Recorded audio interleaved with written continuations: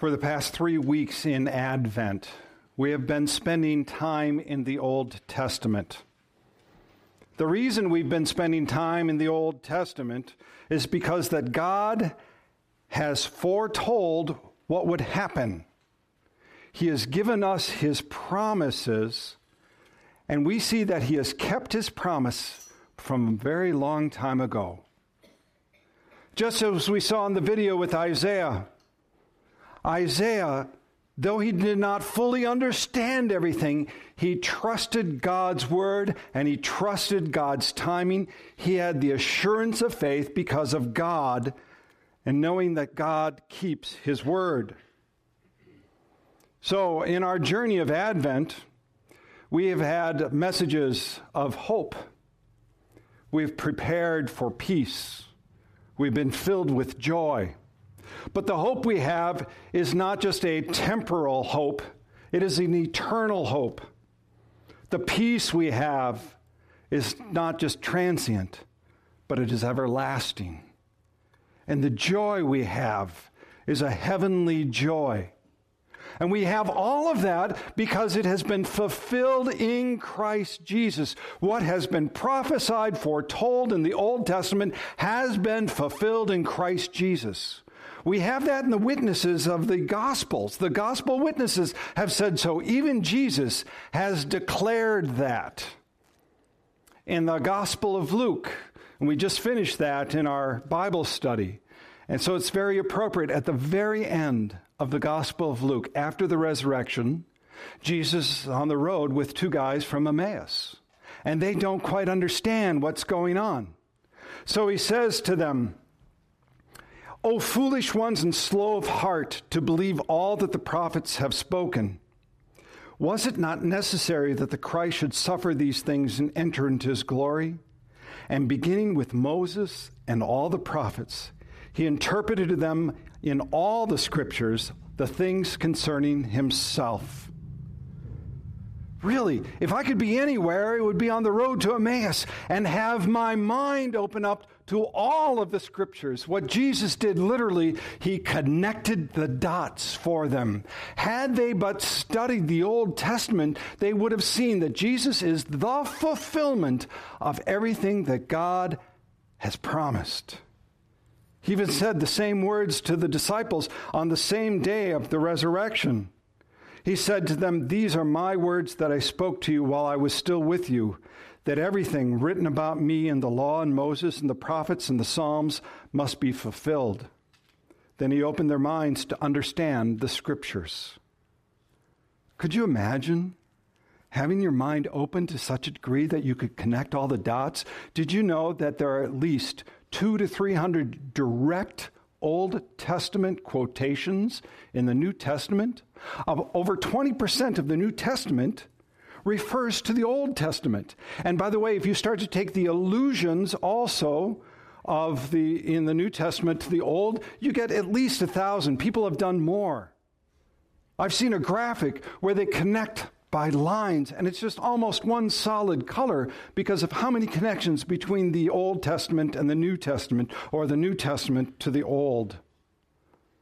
See, when you start to study God's Word and you see it fulfilled, doesn't that give you hope? Doesn't it give you assurance of peace? Doesn't it fill you with joy? Wouldn't you have a greater assurance of your salvation?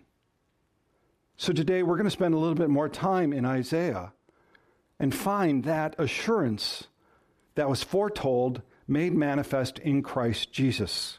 Let me give you just a little bit of context for Isaiah. I've been doing that as we go along the way, but Isaiah, his ministry was 700 years before Jesus was born. Now, during that time, it was a time of upheaval.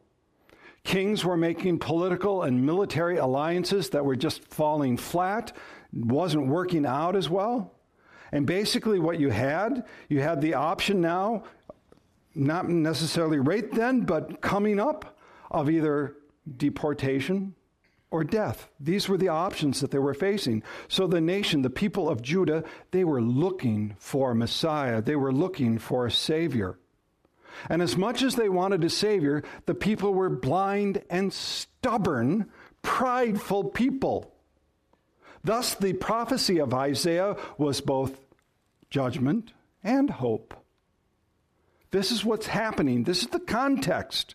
Now, if you actually read chapter 10, just before our reading from Isaiah chapter 11, our lesson for the day, you're going to find that there was a lot of judgment. Think of a large forest, and God is chopping down all of the prideful people. This is what it says in Isaiah chapter 10, starting with verse 18. The glory of his forest and of his fruitful land the Lord will destroy, both soul and body, for it will be as when a sick man wastes away. The remnant of the trees of his forest will be so few that a child can write them down.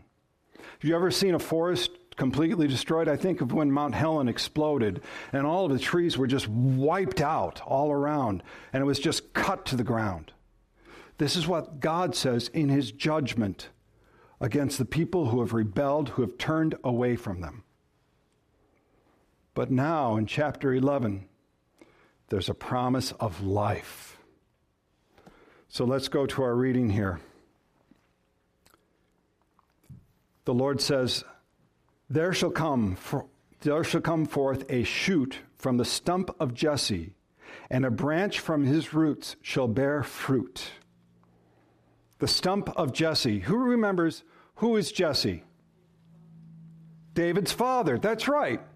Very good. It's David's father. So it's talking about the line from David's father. But why is that important? Because many times, if we want to start connecting the dots, there have been prophecies that from David would come a king, a ruler, and his rule would be everlasting. That was actually from 2 Samuel chapter 7. By the way, David lived 1,000 years before Jesus was born. So even 300 years before Isaiah gives this prophecy, the prophecy was given to King David that from your line there would come a ruler, a king, and his kingdom would have no end. Now you want to connect the dots to the New Testament? Simply go to Luke chapter 1, verse 32. Gabriel speaking, he will be great, and he will be called Son of the Most High. And the Lord God will give to him the throne of his father David. And he will reign over the house of Jacob forever, and of his kingdom there will be no end. This is the prophecy right there of life coming, of a king coming. But why does it say there shall come forth a shoot from the stump of Jesse? I mean, just this little tiny shoot, right? Well, it speaks to this. It speaks to the humbleness, the humility of the Messiah. Now, when David was anointed king, he was the last in the line of brothers. If you recall the story, Samuel was to anoint a new king for Israel. And the Lord told him, go see Jesse. Now, Jesse had a lot of sons. And the first son, Samuel goes, wow, that must be it. He's the firstborn. He must be it. But the Lord told Samuel this, do not look on his appearance or on the height of his stature, because I have rejected him. For the Lord sees not as man sees. Man looks on the outward appearance, but the Lord looks on the heart. So Samuel rejects the first son. As a matter of fact, he rejects all 7 sons. And then he says, Jesse, do you have any more sons? And Jesse was like, well, yeah, and the youngest, but he's out in the field tending the sheep. And who became the king? The shepherd. The shepherd became the king of Israel, a very humble one, the last one chosen.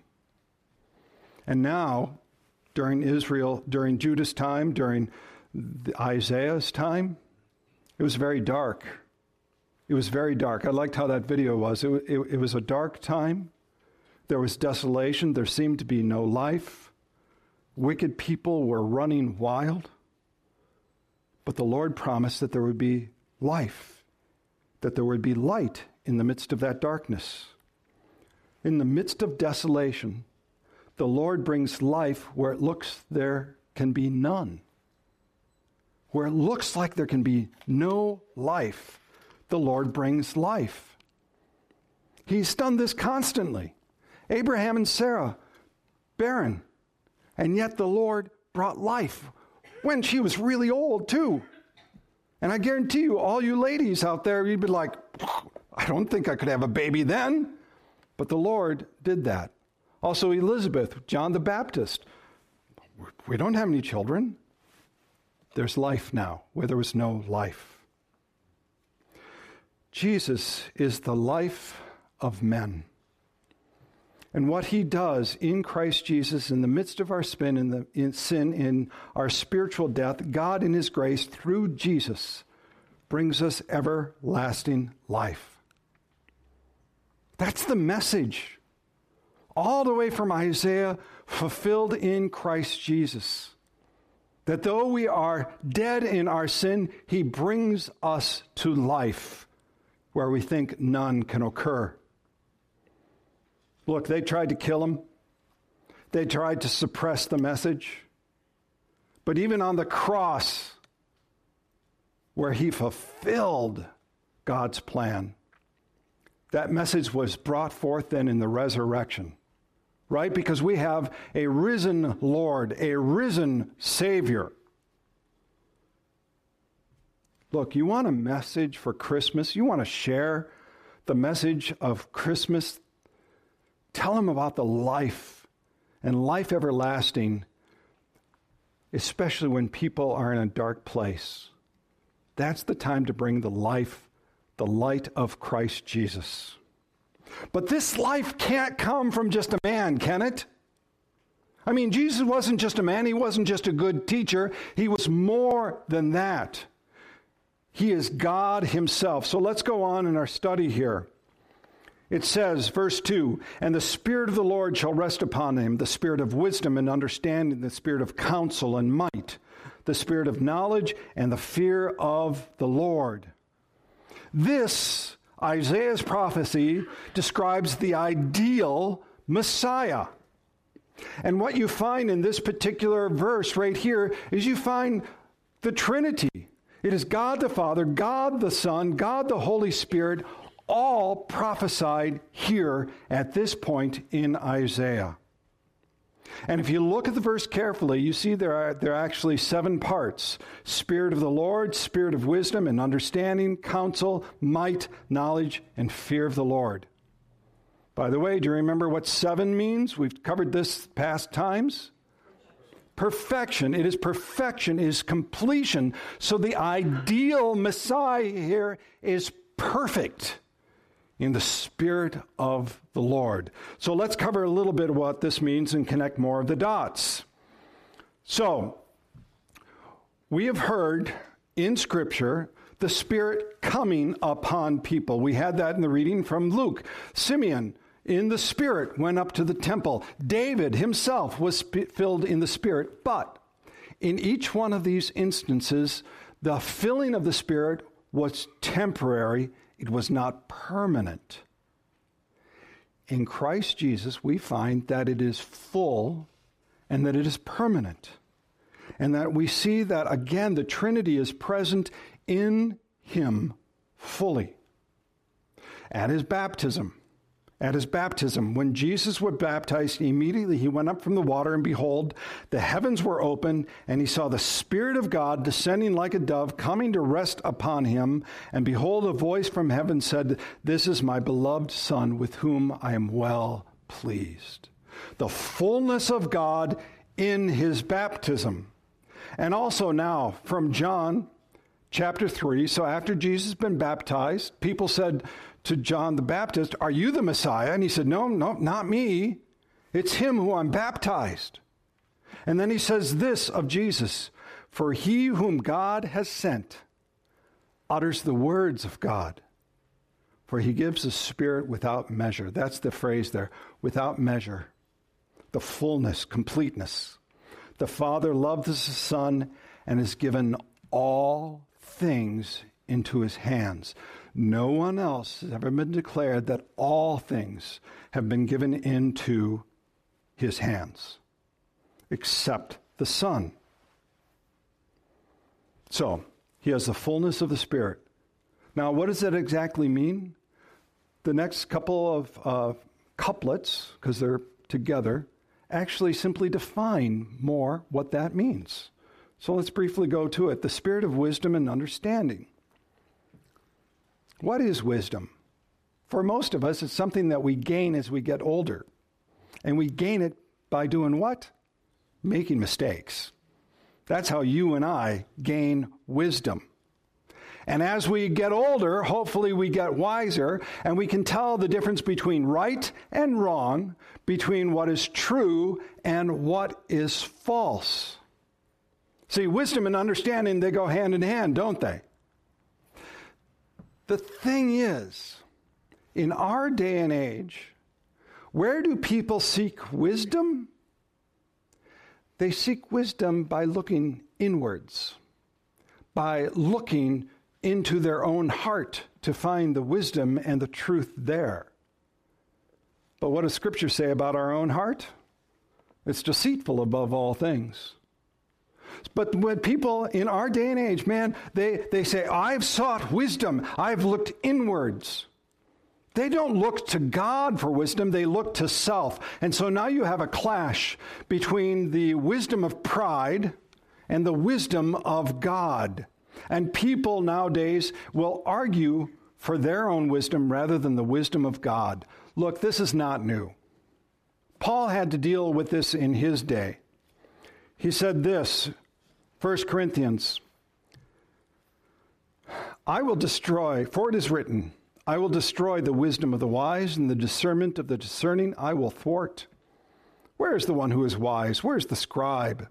Where is the debater of this age? Has not God made foolish the wisdom of the world? For Jews demand signs, and Greeks seek wisdom, but we preach Christ crucified, a stumbling block to Jews and a folly to Gentiles. But to those who are called, both Jews and Greeks, Christ, the power of God and the wisdom of God. Here's the crux of the matter right here. Jesus isn't just wise. He is the wisdom of God. And he was given that by God, from God to God. Wisdom from the very beginning. And look, you get people all around who are amazed by the wisdom of Jesus. Even atheists will appreciate his wisdom, even if they don't agree that he's God. People in Jesus' day, they were astounded too. Matthew chapter 13, and coming to his hometown, he taught them in their synagogue, so that they were astonished and said, where did this man get this wisdom and these mighty works? Is this not the carpenter's son? Is not his mother called Mary? And are not his brothers James and Joseph and Simon and Judas? And are not all of his sisters with us? Where did this man get all of these things? And what they didn't get is that Jesus was not simply a man, but God himself. And that's the hard part for us in this day and age. And that's actually from the beginning. To understand that Jesus isn't just this wise teacher. He is God himself. He has eternal wisdom because his wisdom comes from God. You want to connect another dot? Note this one.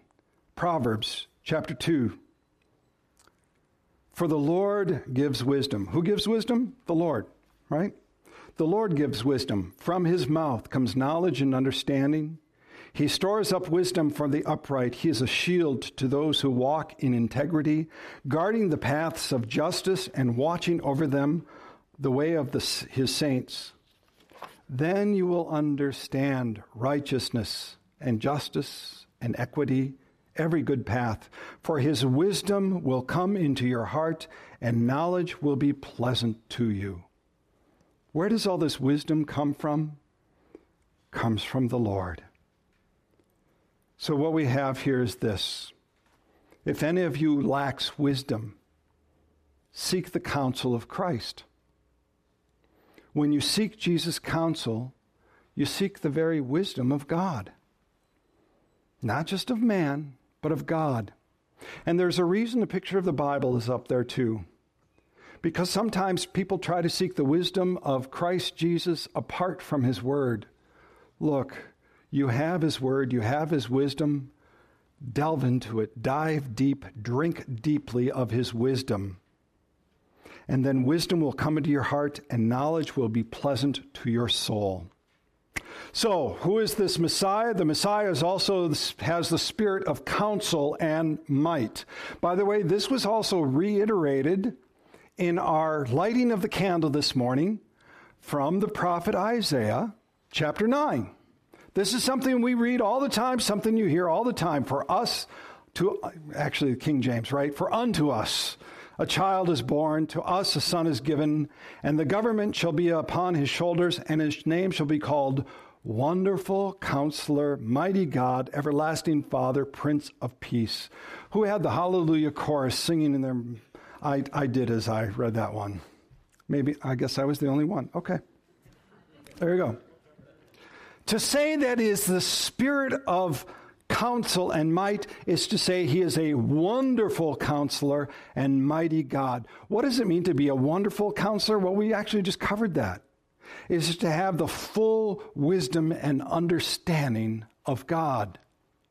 And to say that he is mighty God means that he has the power to do what he says. He has the power to bring sight to the blind, to heal the lame, to still the waters, to calm the storms, to change water into wine.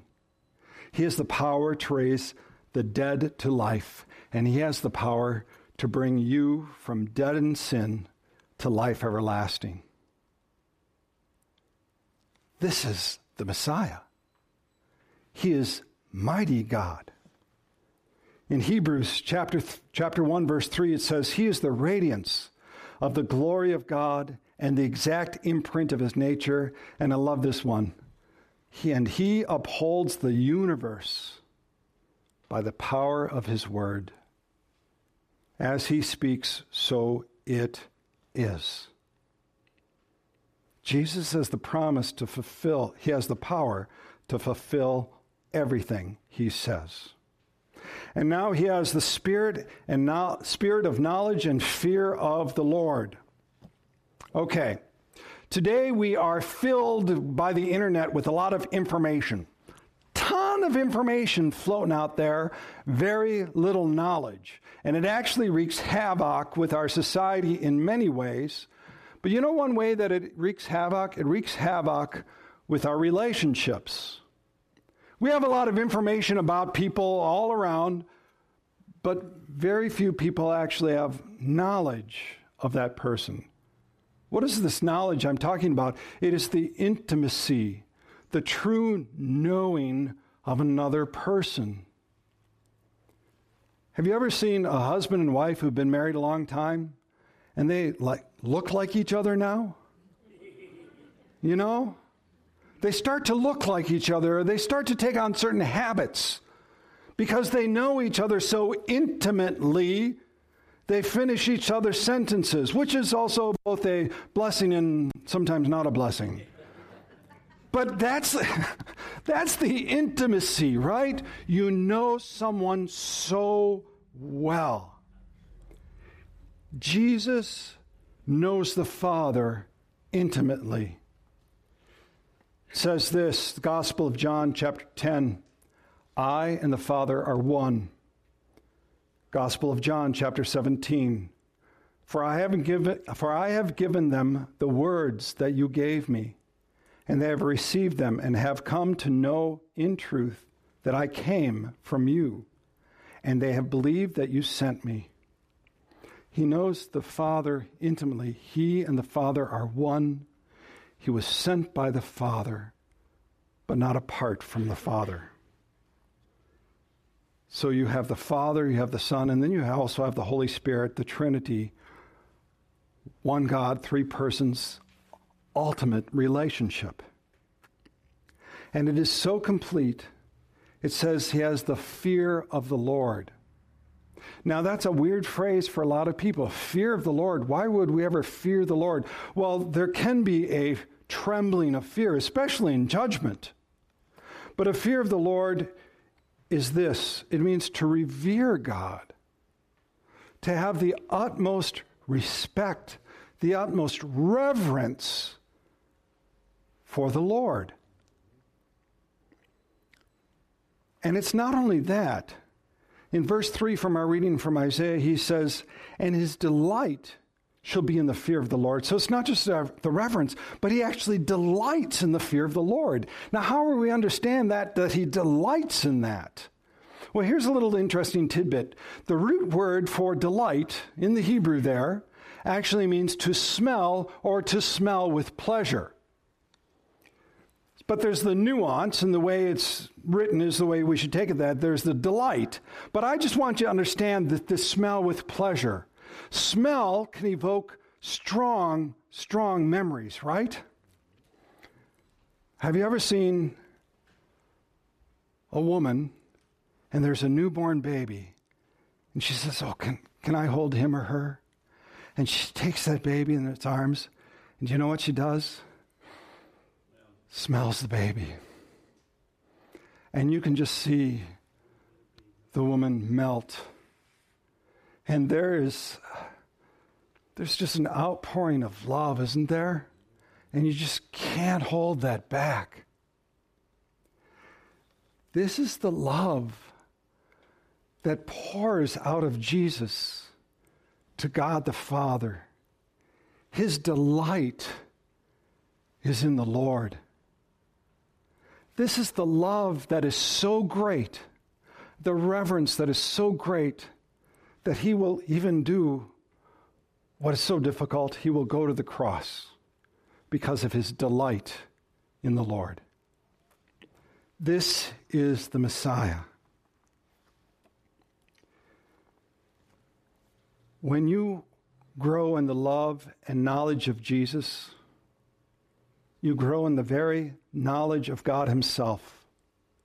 For to know Jesus is to know God. And when you come to know Jesus, you will delight in the fear of the Lord. Your love will start to pour out. This is the Messiah. This is what Isaiah wrote, and the Spirit of the Lord shall rest upon him. The Spirit of wisdom and understanding, the Spirit of counsel and might, the Spirit of knowledge and fear of the Lord. And when you have these things, you have the assurance that he is also the one who should be the righteous judge. He shall not judge by what his eyes see or decide disputes by what his ears hear, but with righteousness he shall judge the poor and decide equity for the meek of the earth. And he shall strike the earth with the rod of his mouth, and with the breath of his lips he shall kill the wicked. Righteousness shall be the belt of his waist, and faithfulness the belt of his loins. This actually ties back to what I said regarding when David was chosen, right? That Samuel wasn't to pick the one that he looked at, but it was the Lord who looked and saw the heart. And now it is Christ Jesus who's actually the fulfillment of that. He will not judge by what his eyes see. Jesus, the Messiah, the righteous King, will see things as they really are and not judge by mere outward appearances. And he will be righteous. He will be with the needy. He will be with the poor. He will mend the brokenhearted. This is the righteousness that he has. And because he is righteous, by the way, he will not let evil slide. He will judge the evil. He will judge the wicked. It says by the rod of his mouth, which means, again, the word of his mouth. And who are the wicked? Well, these are not just people who have done evil things, but these are people who have rejected him outright. You know John 3:16, right? Everybody say it. For God so loved the world that he gave his only Son, that whoever believes in him should not perish, but have eternal life. Now, do you know John 3:18? John 3:18. Whoever believes in him is not condemned, But whoever does not believe is condemned already, because he has not believed in the name of the only Son of God.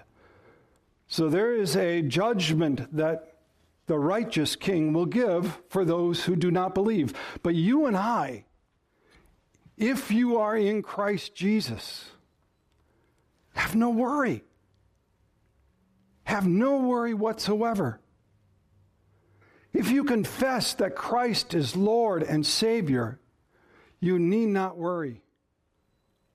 You go from judgment to salvation, from death to eternal life. Remember the jailer? The jailer was trembling before Paul and Silas. Then he brought them out and said, "Sir, what must I do to be saved?" And they said, "Believe in the Lord Jesus, and you will be saved, you and your household." That's the assurance of faith right there. Now, I know we've covered a lot. I know it. I prepared this. I know it. But we started to connect the dots, right? To see all of these things of what has been foretold in the Old Testament made manifest in Christ Jesus. And you can rest assured with the comfort and knowledge that Jesus is the complete fulfillment of God's word. He's a Savior who brings life. He is the perfect, Spirit-filled Messiah. He is our righteous judge. So here's your homework between now and Christmas Eve to increase your assurance of faith. 2 things. Go to the Old Testament and search for the messianic prophecies fulfilled by Jesus. By the way, for folks who want a little help, on the resource table in the back, there are 15 messianic prophecies that you can look up. Or if you want to do this, just go through the first 2 chapters of Matthew or Luke and simply notice how many prophecies are spoken of in the first 2 chapters. And then all you have to do is thank God for the gift we have in Christ Jesus. And all the people said, Amen. We hope that you've been blessed by this message. If you have any questions or you would like to grow deeper in your faith, please visit our website at joyccc.com. Again, that's joyccc.com.